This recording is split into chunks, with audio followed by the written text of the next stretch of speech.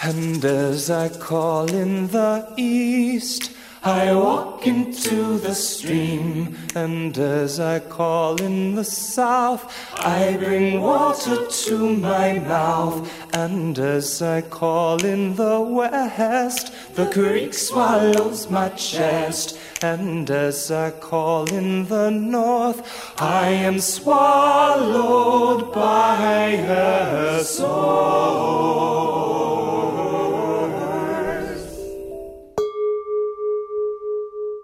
Hello everyone, and welcome to Rio Cosmico, a podcast about healing. The Rio Cosmico podcast is brought to you by Rio Cosmico Homestead, our seasonal ceremonial microvillage and library of earth magic. I'll be your host, Yaya Erin Rivera Merriman, and as always, gracias, hahom, goramayaget. Thank you for listening.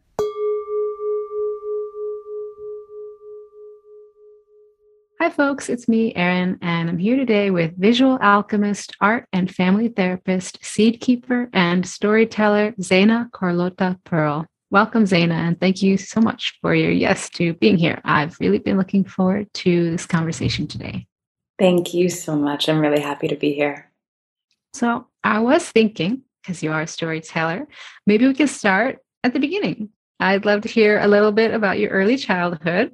Like, for example, who your ancestral people are, where and how you grew up, or what kind of challenges you faced early in life that served to help shape who you are today. Thank you. I was not expecting that. So my name is Zena Carlota Pearl Allen, and I'm daughter of Irma Pearl and granddaughter of Benny Pearl and Maybelle. My family is African American, and they arrived to the United States, to North America, through the transatlantic slave trade. I think that my deepest roots are in Oakland, California, in the Bay Area, in Ohlone territory. My family has been there for about 5 generations. That's where my father's from. But before that, we come from Louisiana and Mississippi and Alabama, Texas. Those are some of my people. My people are Southern Black folks who migrated to Northern California and made home. In terms of my early childhood and challenges that I may have faced, I guess I feel like the most fair way to describe the way that I grew up is I feel like that there was a tremendous amount of beauty and magic, and simultaneously that was really balanced out with a tremendous amount of grief.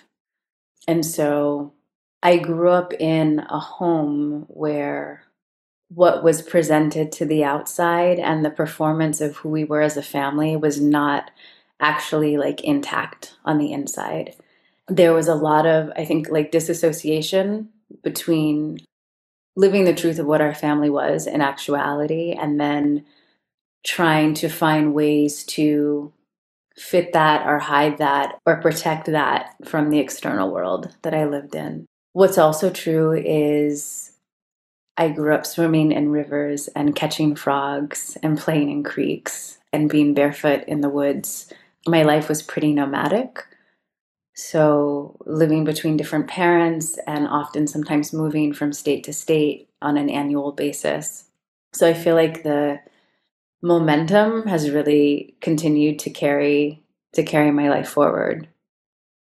Thank you for that. I think a lot of people can relate to that idea of the way that family is, to a certain degree, a performance art project. You want to, as a mother, I want to protect my son's nervous system from the chaos of the world.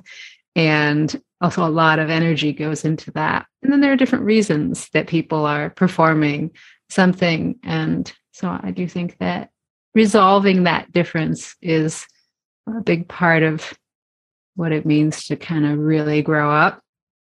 Thank you for just touching on that, acknowledging that.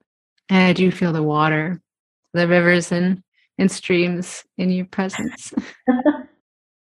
When we first met, it was an artist camp at Lightning in a Bottle. I was there giving a talk about entheogenics and goddess worship, and you were there performing with an amazing group called Climbing Poetry. You shared your music project with me that day, and so I first knew you through your music. since we're on this reclaiming path, which I kind of think means like we come from broken lineages and we're dedicated to respectfully attempting to unearth and reweave that which was burned or buried or suppressed, whatever is ready to be unearthed, maybe I should say, within our families and cultures. And so we're really moved to know that your journey with your music, and specifically the way you've chosen to learn to play a traditional instrument from your ancestry as this bridge to deeper connection and embodiment, some of the mastery of your ancestors, like that's just really touching. Having heard the music first and just enjoyed it and been like, oh, wow, she's really good. This is really good. And just kind of like moving on, we consume so much content in that way. So circling back around and learning about how you're also on a different but similar journey and that you've gone in through the Kora. I was just hoping that you would share with us and for our listeners, like, what's the Kora? How did it find its way into your life? What challenges have you navigated to come into intimacy with this skill? What are you learning through that path? Yeah. Oh, thank you for that question. So the Kora found me. I was working at Amoeba Records in Los Angeles and was just falling in love with music in a way that I hadn't before. I had played other instruments growing up. I had never heard the Kora before, and it was on a record of a singer from India named Sushila Raman. And I think from the moment that I heard it, I knew that I wanted to play it. I didn't know what it was. I didn't know where it was from. And truthfully, I maybe have only experienced something like this once where I felt really clearly that I was being called into something, into relationship with something in a way that was pretty undeniable. And how that manifested was a few years after discovering it, I woke up in the middle of the night and there was a voice in my head that said, like, you have to play this instrument and you have to go to West Africa and get up because you're going and get ready. My body was kind of had this like electric feeling in it. And I spent the rest of that morning, which was probably starting around like 3 a.m. until, I don't know, maybe 5, 6, 7, calling people and like making this like grand pronouncement that I was going to West Africa and I was going to learn how to play this instrument. I mean, I will say initially, like, I fell in love with the instrument just sonically without knowing its context or its lineage or its history. And I feel like it has been a really beautiful and also like sometimes difficult courtship. I don't want to subscribe to the belief that like things that are meaningful to us have to be difficult. But I will say that, yeah, the relationship hasn't been easy then. And there's so many factors, which are like my own internal system and like relationship to discipline and devotion. And then also the cultural lineage and how do I belong myself to that as an African American who was not born in West Africa, regardless of that being my ancestral lineage, and all of the ways that the music allows me to connect, and then all of the ways that I may not directly be able to connect to the culture outside of music. A little bit of context about what the kora is it's a 21-string bridge harp. It originates from the Malian Empire during the 13th century in what is now known as present day Gambia. And as much as the music has been an important part of my life, I feel like symbolically, I think of the kora as a vessel. And so what it's holding, and maybe this actually like speaks to this idea of like of creativity as a container for so many things, but it's made out of a gourd and it's covered in cowhide and it's a vessel. It holds memory and it holds the oral tradition of lineages in West Africa. The songs and the stories are passed down from father to son and mother to daughter. And there's only specific families that play that instrument. There's a lot of cultural containment around the practice of playing that instrument. I feel a little bit like I'm rambling. I feel like I'm like, rah! I was right there with you, feeling the instrument as a vessel and a bridge Yeah. and something that has a lot of specificity around it, like a lot of lineage. It's not just, I mean, I think probably nothing is just an instrument, but we don't frequently get to hear about the instruments of our ancestors and how much intelligence and culture was layered into every aspect of what it looks like and what it sounds like. Essentially, it's a container for stories, and it's a container for memories. And I think more than anything, that is the thread that has been woven into me through learning, like the practice. It's not necessarily like the specific songs that I've learned or the songs that I've written or like are performing. It's more like it's a teaching that these practices are containers for memory. And that's the thread that I get to like take forward with me, because my relationship to the instrument has changed and continues to change, but that thread is still strong. I remember when I was in college, I learned that there's three kinds of memory, and it's like the memories that I'm gonna not remember even all three, but it was like there's like my short-term memory and my long-term memory. And Mhm. then there's the memory of if you and I experienced something together and we were Mhm. friends for 20 years, and 20 years from now you're like, remember that day that we had those lychees in the sun? And I'm like, I have no memory of that at all. That your memory of it is actually technically considered part of my memory.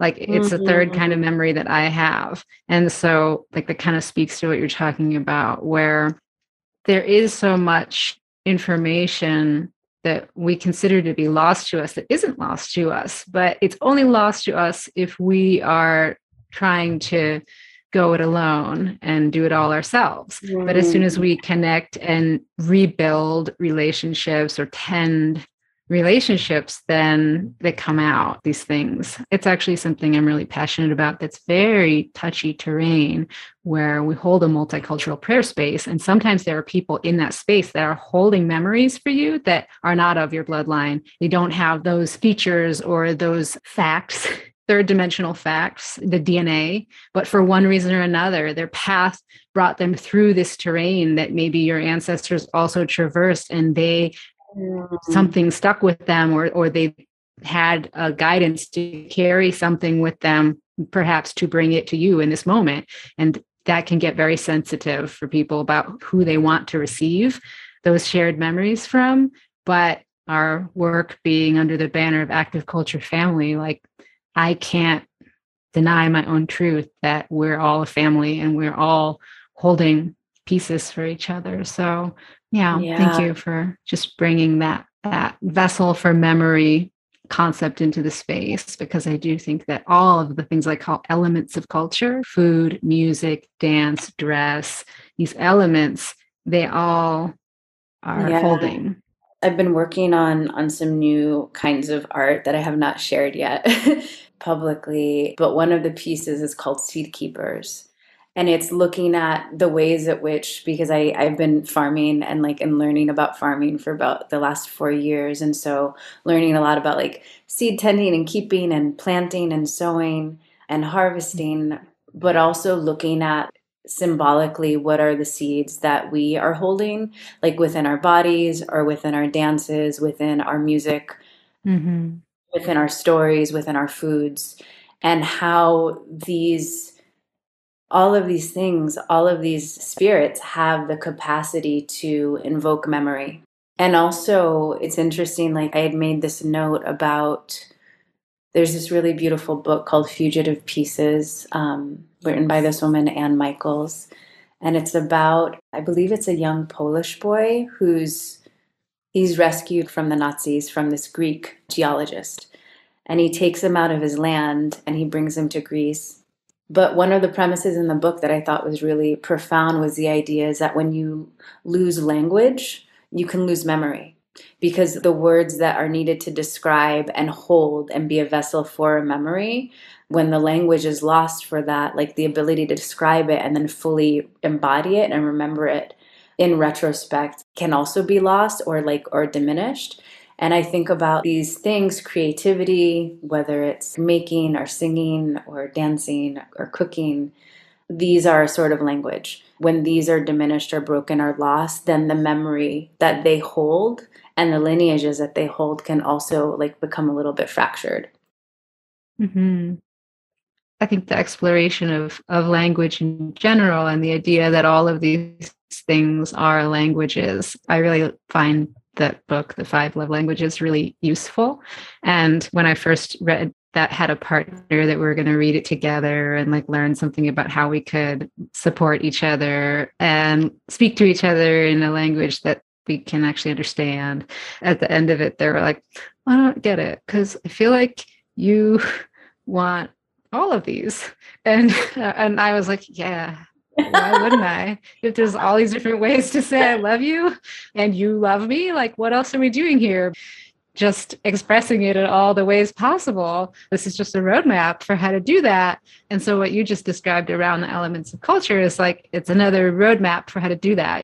I've had, because of the kind of work that I do and the kind of magical sisterhood that I cultivate, I've had the opportunity to bring in elders specifically for if I'm hosting something at someone's house, like bring in elders that I know have pieces for them as a love language and say, like, I know that this is, you don't even know what's coming, but you're going to be so happy at this campfire. And have some of those women cook for my ancestors, like go out of their way to find the Puerto Rican food markets in San Diego and look for the right kind of rice and cook for my dead grandmothers. And it is a really incredible kind of love that is exchanged and shared through some of these other languages. And it is kind of like, I'm about that.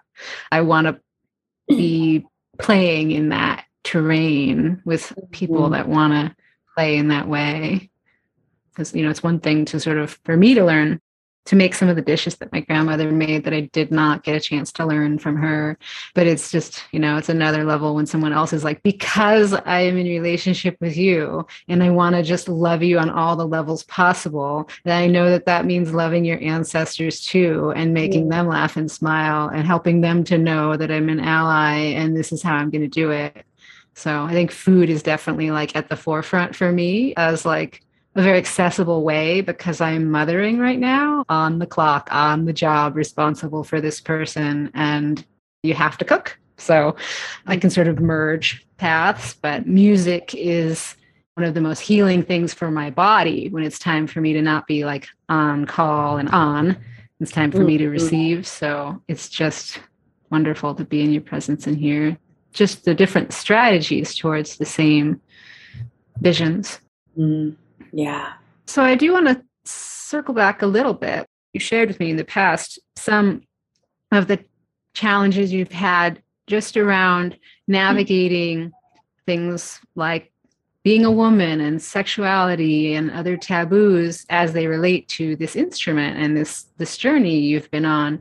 And I find that to be true for most people as a what's in the way of connecting with their ancestors in a positive way, is that most of our stories have been rewritten many times by governments and to serve different political agendas for thousands of years. And so there's this, you have to kind of be strong to go into those spaces and like clean the stories off and say like, what was the original story or the truth underneath like how it's being told to me now. So I would just love to hear, how did that show up for you? And how do you navigate?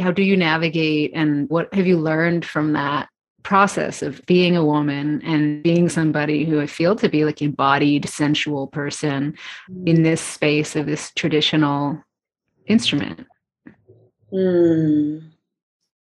That's a really good question.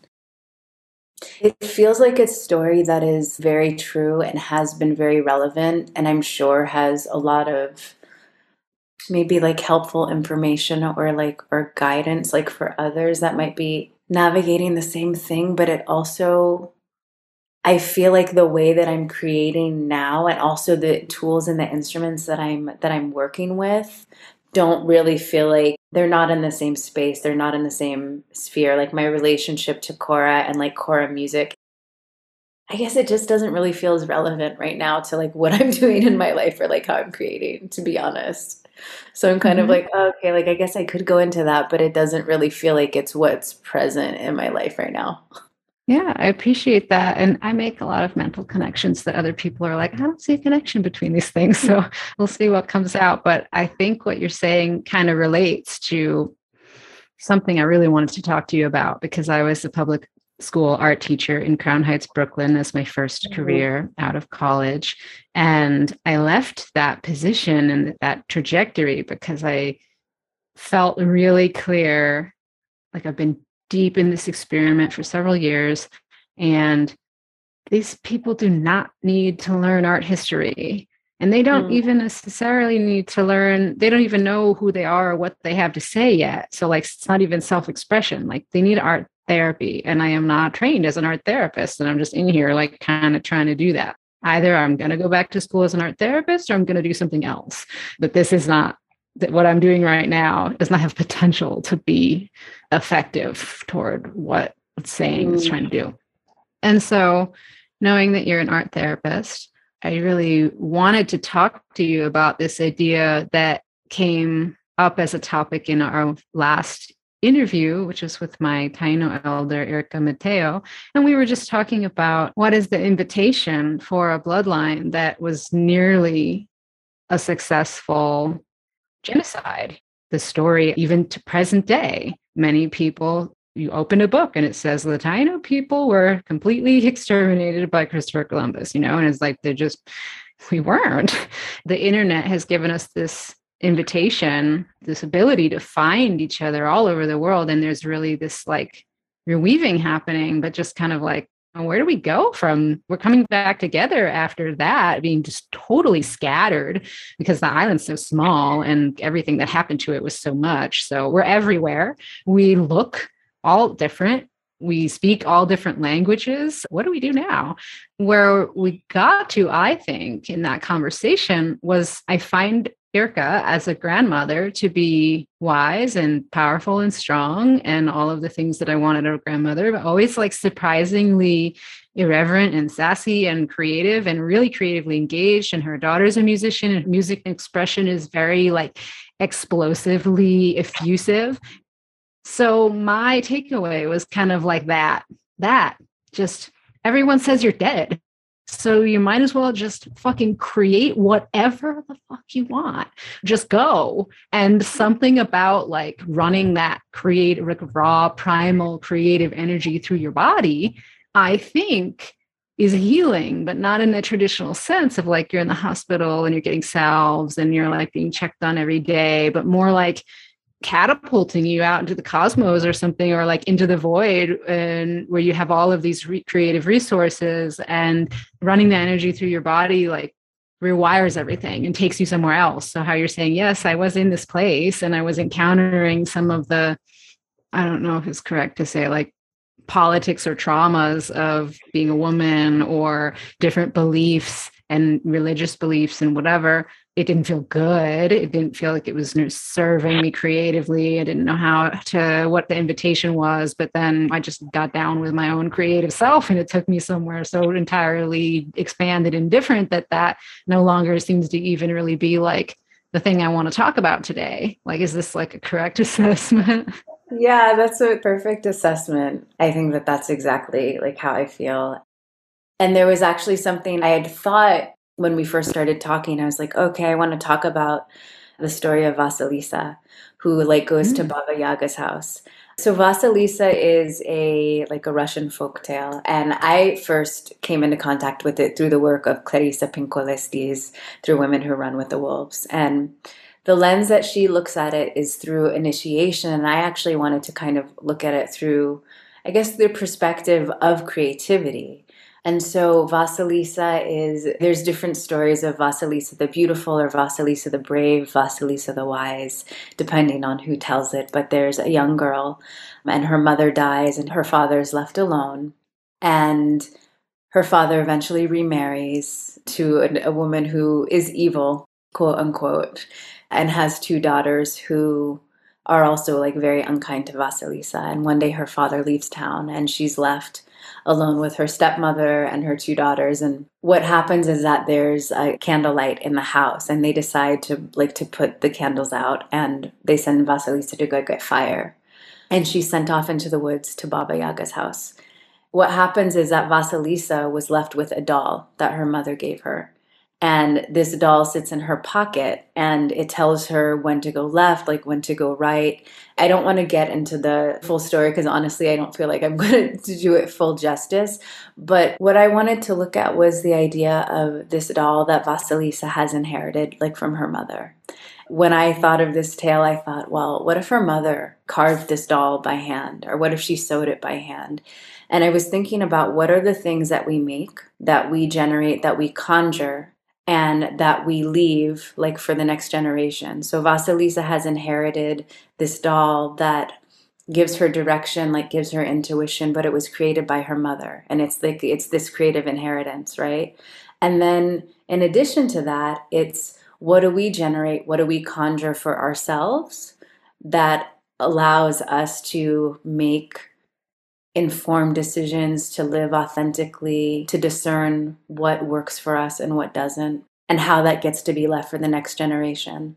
And so I was looking at it kind of just like this doll more symbolically as this artifact and this totem and a symbol that allows us to discern and gives us momentum. And just like we were talking about earlier, that is our foods, that is our dances, that is our stories, that is our songs. And those are the things that we get to carry in our pockets that help guide the way. So that's something that I was thinking about when you talk about your elder. And generationally, when we allow ourselves to fully embody the presence of spirit and our lineages and our offerings and our gifts, and how that empowers us, but that also it can create literal physical artifacts that we get to give to the next generation, right? And then they get to carry that. And it acts as, these things for me are also like reminders.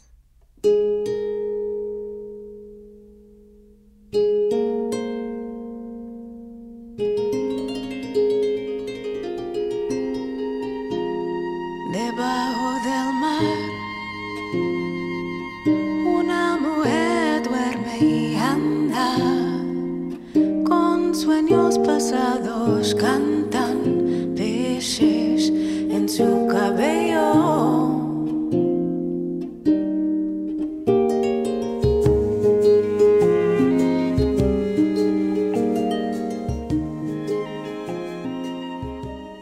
If you're new to the Vasilisa myth, and Zena's referencing of it has piqued your interest, you can head over to our Library of Earth Magic on Patreon today through the link in our show notes to hear me reading Dr. Clarissa Pinkola Este's version of the classic Russian folktale.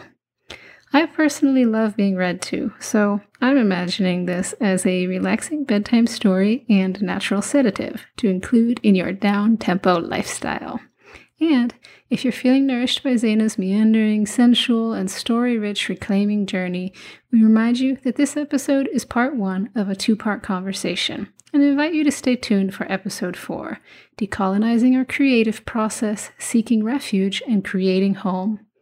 In part 2, Zena shares with us her practice of restoring as restorying, how the work of decolonization looks different for everyone, and how things we may think of as creative or artistic challenges may actually be manifestations of internalized white supremacy.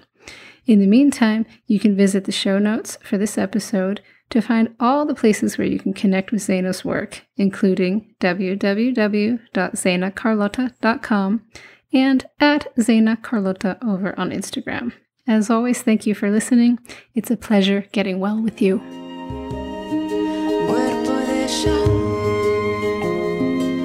Su piel de caracoles, le ofrecí mis rojas flores al pie de sus orillas.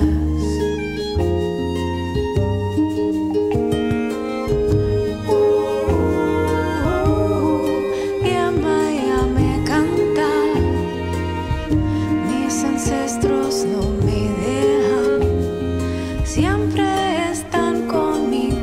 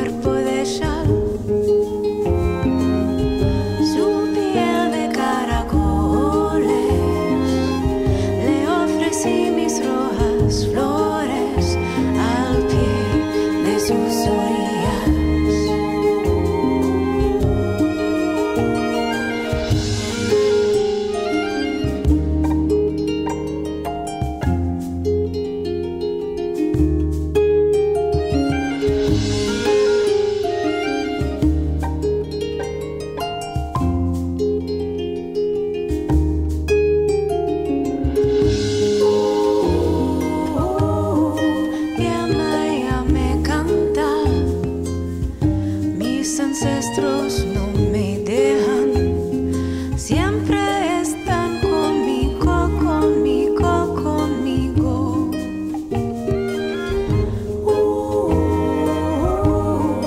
Llama, llame, llama. Mis abuelos no me dejan, siempre están conmigo. Debajo del mar, una mujer duerme y anda, con sueños pasados cantan peces en su cabello.